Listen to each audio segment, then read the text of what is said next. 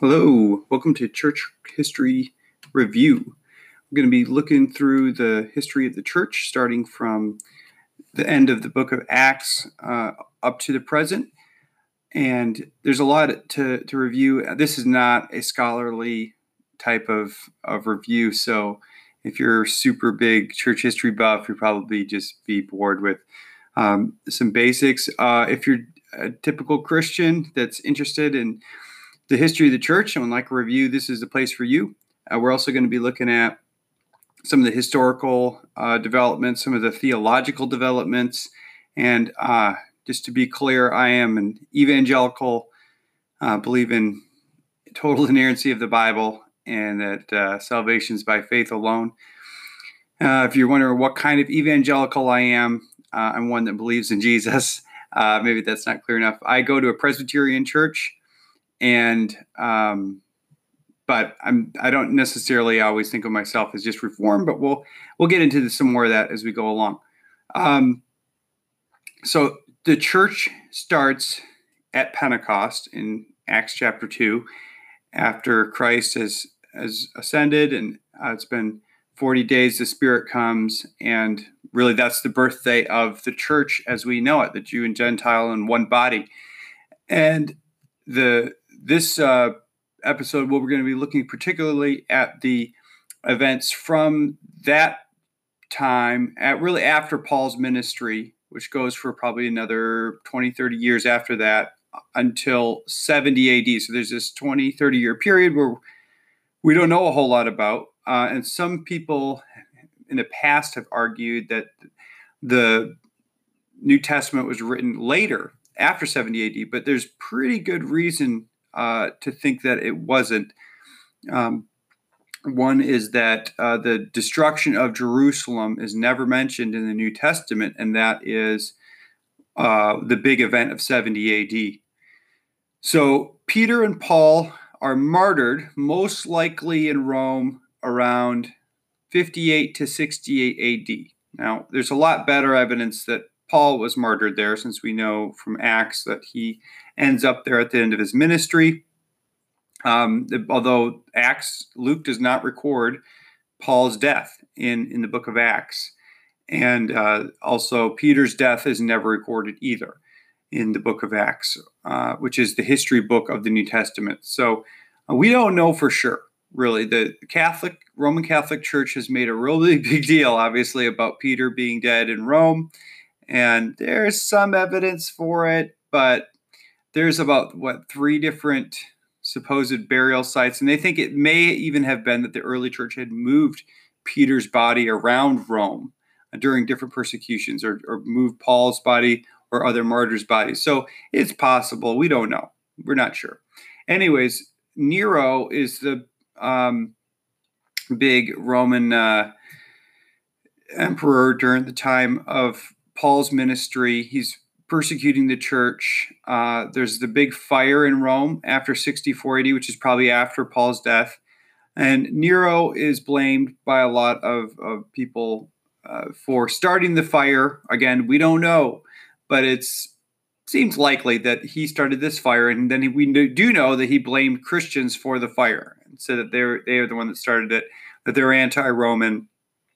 And Tacitus, the Roman historian, says that many Christians were being, quote, thrown alive to beasts, crucified, and being burned alive, unquote, from that time period. So that's a secular historian admitting that there's a huge persecution of Christians during that time.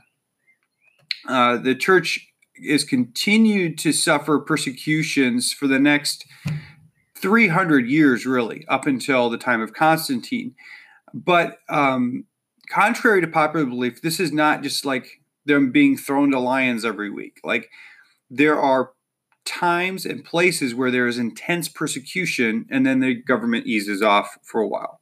Now, there are probably some locations where there was generally more hostility towards Christians, but there wasn't like organized persecution all the time. So when you think of the persecution of any groups, it typically goes like that. If you look at the history of the Jewish people, for instance, there have been times of intense persecution, the Holocaust, or other persecutions, but it's not like all day, every day, there's open persecution. Now, there's hostility and resentment, bigotry, and all that, but not always this intense persecution. So there's a few different intermittent periods in the first couple of centuries where you see persecution heating up. And one of the reasons that Christians are persecuted is because they don't want to be involved in the Roman religion. They will not go to the temples. They won't do the sacrifices. They won't say Hail Caesar. And so they're called atheists because of this. And there's lots of rumors that people spread about them not believing in the gods. So they don't believe in the gods. They must be atheists. They also, there was rumors about them having these love feasts. And so people spread rumors that they were having orgies. Also believe that they were going to incite sedition against the government because they believed in another king than Jesus. So there was lots of false accusations. We know about these because the early Christian apologists, like Justin Martyr, argue against these ideas that have been spread around. So there's not just one person spreading these rumors. Lots of people are spreading these rumors about Christianity. So the church quickly spreads in the early church. Now, the map you often see at the end of your Bible, you'll see the ministries of Paul, the little squiggly lines that go around the Mediterranean. And those are the churches that are recorded in the Bible that we know about. But there's actually, if you think about it this way, right, Acts is the story of Paul and a few friends. It's not the story of the entire church in the first century. So you have Christians going in every direction. So that a lot of people say Thomas ends up in India, and other apostles head in different directions. Now, mostly what we have as far as the information is given way later than after that. So there are not a lot of other first century accounts of the church being spread. But we know from later history that there are churches popping up all over the place. There's churches in Alexandria, Egypt, very early on, if not within the first couple decades after the church starts in Acts, around AD 33 or so. So there are churches all over the Mediterranean and headed out eastwards and down in Ethiopia. There's churches from a very, very early age. So there are people spreading the gospel all over the place in the New Testament, or right after the New Testament period.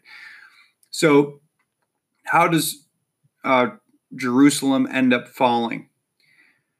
So Nero sends his general Vespasian to squash the Jewish revolt in Judea in the 60s.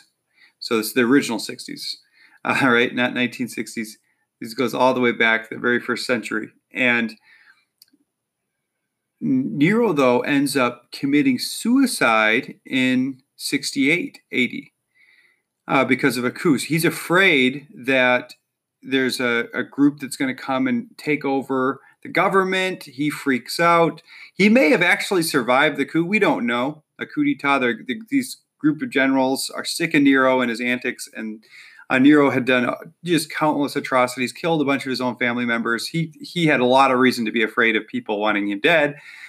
So he hears about this coup, and he decides he's just going to end it all. So his general that's in Jerusalem or in Judea, Vespasian, actually becomes the emperor the next year.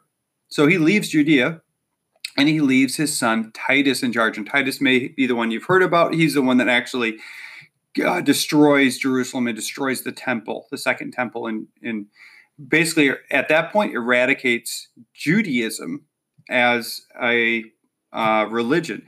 Now, obviously, any Jewish people listening are going to be highly offended at that. But if you look at the Old Testament, you have the necessity of the temple, the priesthood, and the sacrifices. And if you don't have those things, you don't have Judaism. So I've sometimes contended, and again, this is in no way anti-Semitic. I believe that Jews are God's chosen people, but that what passes off today as Judaism is really a heretical sect that's loosely based on biblical Judaism, right? If you don't have sacrifices and you don't have a priesthood and you don't have the temple, you don't have Judaism. So this is interesting because in Hebrews, it talks about the old images of the past, the old symbols that are about to pass away, it says. So it's like Hebrews is anticipating the destruction of the temple. And really, the book of Hebrews is a warning to the church not to go back to Judaism. And saying these things were types, or they were foreshadowing what was coming. And so with Christ having come, being the perfect sacrifice, being the perfect priest, and himself really being the temple himself, he is where we meet God, and making ourselves the temple now that Christ comes to live inside of us, that we don't need to go back to this outward form anymore. So the temple ends up being destroyed. And at this time period, really up until the destruction of the temple, and even a little bit after, Christianity is still thought of as a sect of Judaism. Once the temple is destroyed, though, at that point, Christianity is like its final complete distancing between the church and Israel. So Israel is still a nation, though there's a huge dysphoria. The Jews have already started this going throughout the Roman Empire. And even before that, there's a large group of Jews in Babylon, dating all the way back from the Babylonian captivity, that had actually stayed there and not returned to Jerusalem. There's Jews in Persia. There's Jews all over the place. But the